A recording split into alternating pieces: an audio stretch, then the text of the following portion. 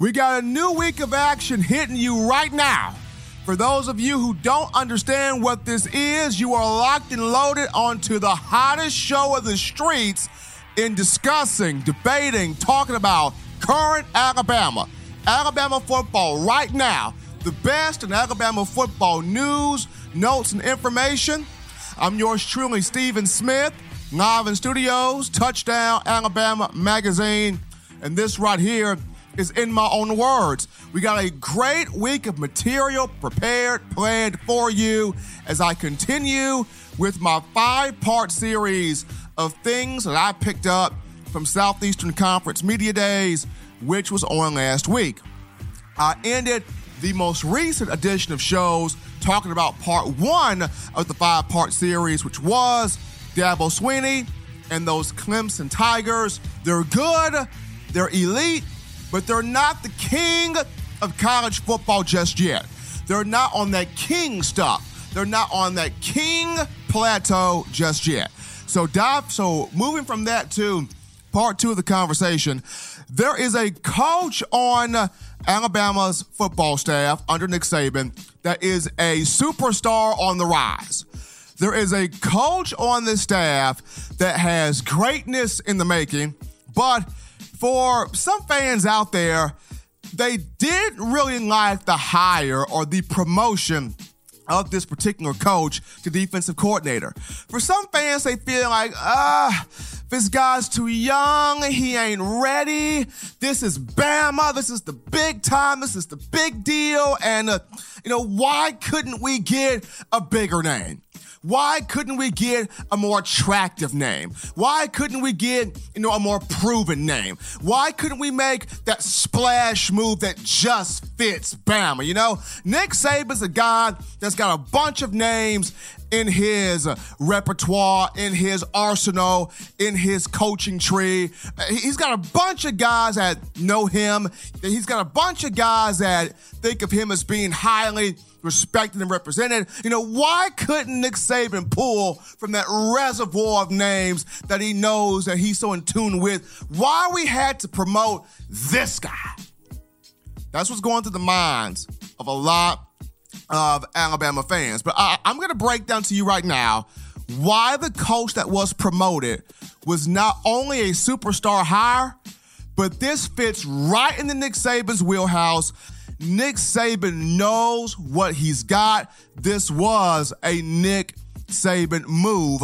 And the coach that I'm referring to is none other than Pete Golding, who has been promoted to primary defensive play caller, defensive coordinator for the upcoming season.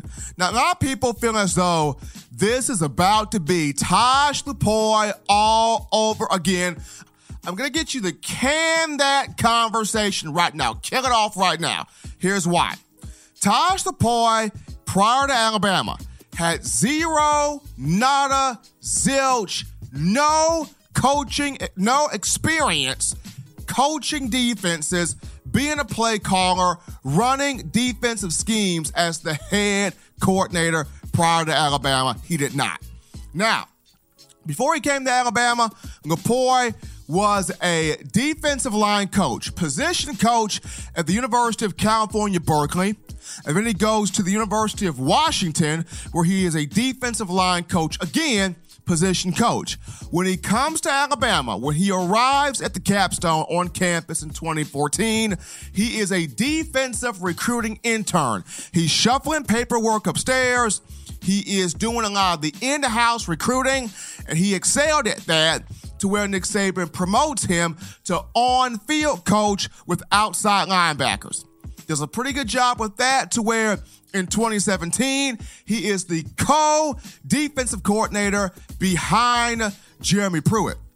This past year, he was the main play caller. And because of the fact that when you do not have any prior experience as a DC, as a coordinator, running plays before you get to the biggest program in college football, under the most demanding, strenuous coach in college football, under the most demanding, perfectionist fan base in college football, Alabama Nick Saban, the Alabama football fans, and you do not have any prior experience, you are wet behind the ears, good luck trying to tackle, trying to handle this beast, this monster. And Tosh, the point, you saw it this past season.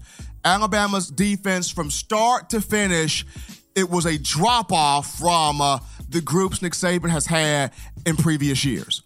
There was a lack of production. There was a lack of leadership. There was a lack of focus. There was a lack of having that Bama factor. Why Tosh Lupoi was not used to doing this. And he was promoted to that spot based on his recruiting acumen. 2017, the guy was National Recruiter of the Year, had a big hand in getting the likes of Tua Tagovailoa, Najee Harris, Jerry Jeudy, Chris Allen, Dylan Moses, all the big-time playmakers in. So Lupoi, great recruiter, strong recruiter, had the wherewithal to get the guys in, but in terms of running a defense, wet behind the ears, and you can't afford to be wet behind the ears coming to the University of Alabama. Just can't have that happen. Which is why when you bring in Pete Golding here, the primary difference, Pete Golding, as opposed to Tosh Lupoi, had 9 years of experience coaching, running, scheming, calling defenses before he got to the Crimson Tide. Though it was on smaller levels than Alabama, it's experience nonetheless, and the grind has groomed him for this moment. From 2007 to 2009, Golding was at Tusculum College, defensive coordinator, defensive back coach. Then from 2010 to 2011, he 2 steps down over to his alma mater of Delta State out of Mississippi as the defensive coordinator and DB coach. Then from 2012 to 2013, he goes to Southeastern Louisiana as the defensive coordinator. From 2014 to 2015, he spends time at Southern Mississippi as a DB coach, and both years combined, the Golden Eagles, 20 interceptions in that secondary, and you had a guy and Carlin Reed who had 26 pass breakups combined within those 2 years, 2014 and 2015. But of course, 2016 and 2017, Golding was at University of Texas San Antonio, who enters its 8th year of existence as a program this upcoming season. It started in 2012, 2016, and 2017, especially that 2017 year. Pete Golding guiding that group defensively to allowing just 17 points per game. The man's got experience. Once again, on a smaller scale, on a smaller level, but the man's got experience. And the one thing about Golding here, Oklahoma wanted him after the college football playoff semifinal match at the Orange Bowl. The Sooners wanted him. They end up settling for Alex Grinch, but they wanted, they went after, they lusted for Pete Golding. Nick Saban keeps Pete Golding around. Doesn't keep Tosh Lupoi around. Has him go ahead on and walk off to the Cleveland Browns. He keeps Pete Golding around. Why? Nick Saban sees something special in Pete. He sees the next superstar defensive coordinator on the rise. When you keep something around, you value that. When you keep something around, you see a lot of potential. He keeps Pete Golding around. See something very special in this young man. And he talked about it at SEC Media Days. When Golding was brought up to Nick Saban, you saw the eyes light up. You saw a very confident tone in his speech. Nick Saban knows what he's got in Pete Golding. And here's something crazy here, folks.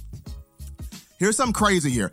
It's amazing how people are not putting this puzzle piece together as to why this fits squarely in the Nick Saban's wheelhouse and in the Nick Saban's bosom here. Check this out. Who are Nick Saban's mentors coming up in the coaching game? Well, of course, Nick Saban's mentors were Don James and Bill Belichick. Don James, who played quarterback, he was also a defensive back. Don James was at Kent State from 1971 to 74, the program that Nick Saban played for in college as a defensive back.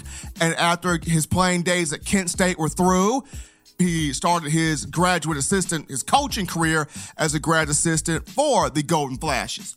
And then when you look at Bill Belichick, who never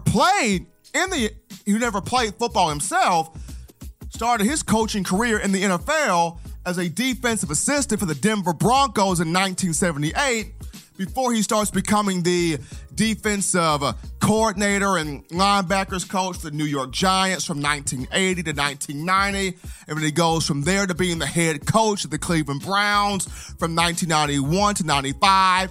And he brings Nick Saban in as the defensive back coach during that time. And then, of course, Belichick, the defensive back coach for the New England Patriots in 96 before becoming the head coach and the six-time Super Bowl champion that we know him as of today. But the mentors of Nick Saban, Don James and Bill Belichick, defensive guys with defensive back play in their blood, and Nick Saban, defensive guy, primarily defensive back play in his blood. So now when you look at Nick Saban here, which is the extension of Don James and Belichick, Nick Saban, as he starts his ordeal in Alabama, the two most successful coordinators he has had, Kirby Smart and Jeremy Pruitt, both of those two guys were defensive backs. Kirby Smart, defensive back at the University of Georgia.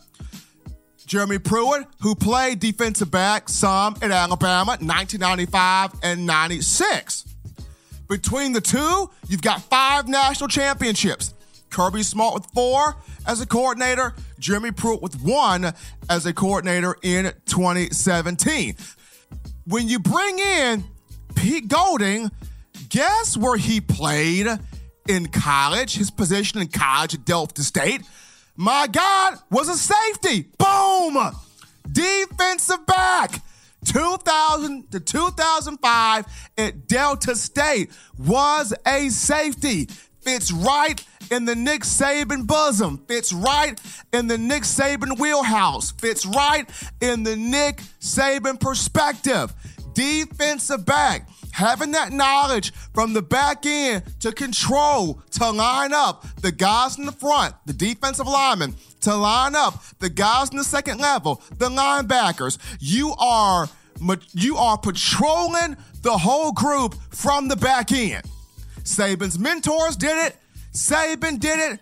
Pruitt, Kirby Smart did it. And now you bring in the next superstar in Pete Golding that did it. Fits right into Nick Saban's wheelhouse. And the reason why Nick Saban sees Pete Golding as the next biggest star on the rise, he has coveted Pete Golding with all of his wisdom, with the tenure he has brought on this coaching staff. Sal Sunseri coming in, outside linebackers coach, about to enter his 33rd year of coaching. Brian Baker, of whom you pull over from Mississippi State, he's also got 19 years in the National Football League. He's about to enter his 34th season coaching. Then you look at Charles Kelly. You pull him in off of Jeremy Pruitt's staff at Tennessee, a native of Ozark, Alabama. He's about to enter his 29th season coaching. Nick Saban is cultivating Pete Golding. Why? He sees a superstar. He sees greatness in the making. So he is coveting him with all of his wisdom, all of his tenure, all of his experience on the coaching staff to grow him. That's why he's doing it. Because he sees a superstar in Pete Golding.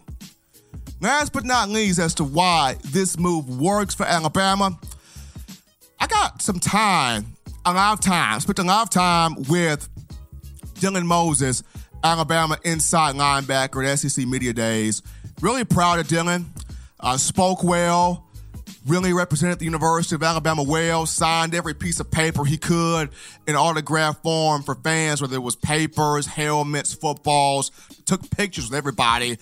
Naturally an introvert, but very proud of him being able to step out and kind of embrace this role of him being the leader and him being the captain and whatnot.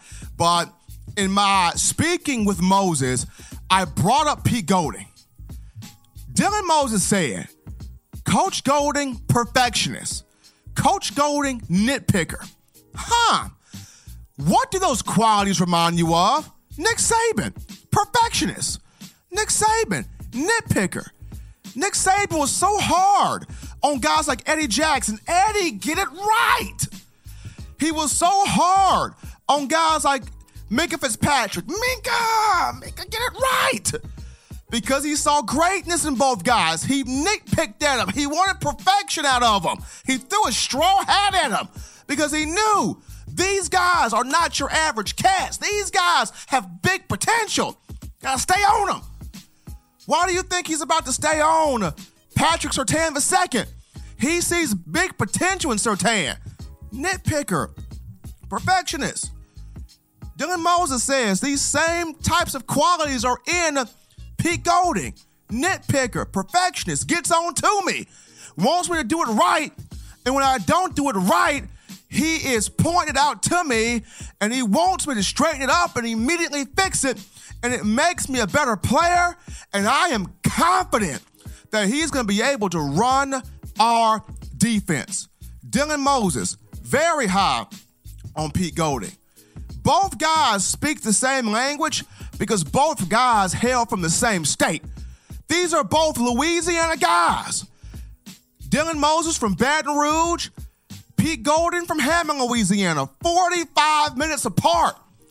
When you got the captain of your defense, an inside linebacker, and your defensive play caller, and inside linebackers coach on the same page, folks, get ready. Pete Golding and Dylan Moses are on the same page. They are speaking the same language. This is a superstar on the rise. He's being coveted. He's being cultivated by having all of these tenured coaches put around him because they know they got something big in Golding and they want to make sure they're getting him groomed, they're getting him ready, they're getting him prepared. He's got experience already coming in. This is about to be big for Alabama football. Pete Golding, star on the rise, folks. Watch it. It's about to happen. Takes us to our second break here. Ladies and gentlemen, don't touch that dial. Still getting your chest warm here with information. When we get back, topic number 3. I've been high on Mac Jones all off season. It's been for a reason. Got a chance to ask Nick Saban the first question at Media Days about him. On the other side of the break, we discuss Mac Jones and why even with Jalen Hurts in Oklahoma, Crimson Tide at backup quarterback behind Tua Tagovailoa still in great hands. Don't touch that dial, folks. It's in my own words.